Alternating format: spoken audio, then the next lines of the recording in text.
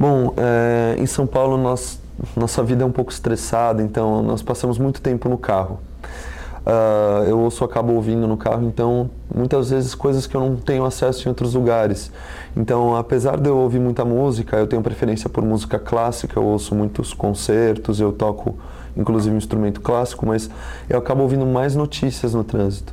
Então eu aproveito para ouvir a rádio sobre o que está acontecendo no Brasil, tendências mundiais, questões afetas à economia, à política, questões do cotidiano que nós temos, porque para muitos dos paulistanos é o único momento que você tem para fazer alguma coisa quando você está no carro. É um tempo que você iria, de outra forma você perderia, então nós acabamos usando para isso. Em dias de muito estresse eu acabo apelando para música clássica, eu ouço a Rádio Cultura, que é uma rádio que temos em São Paulo, e ela costuma tocar músicas muito bonitas, concertos, enfim, eventualmente algumas músicas específicas de instrumentos, e é o que tem me agradado mais no rádio.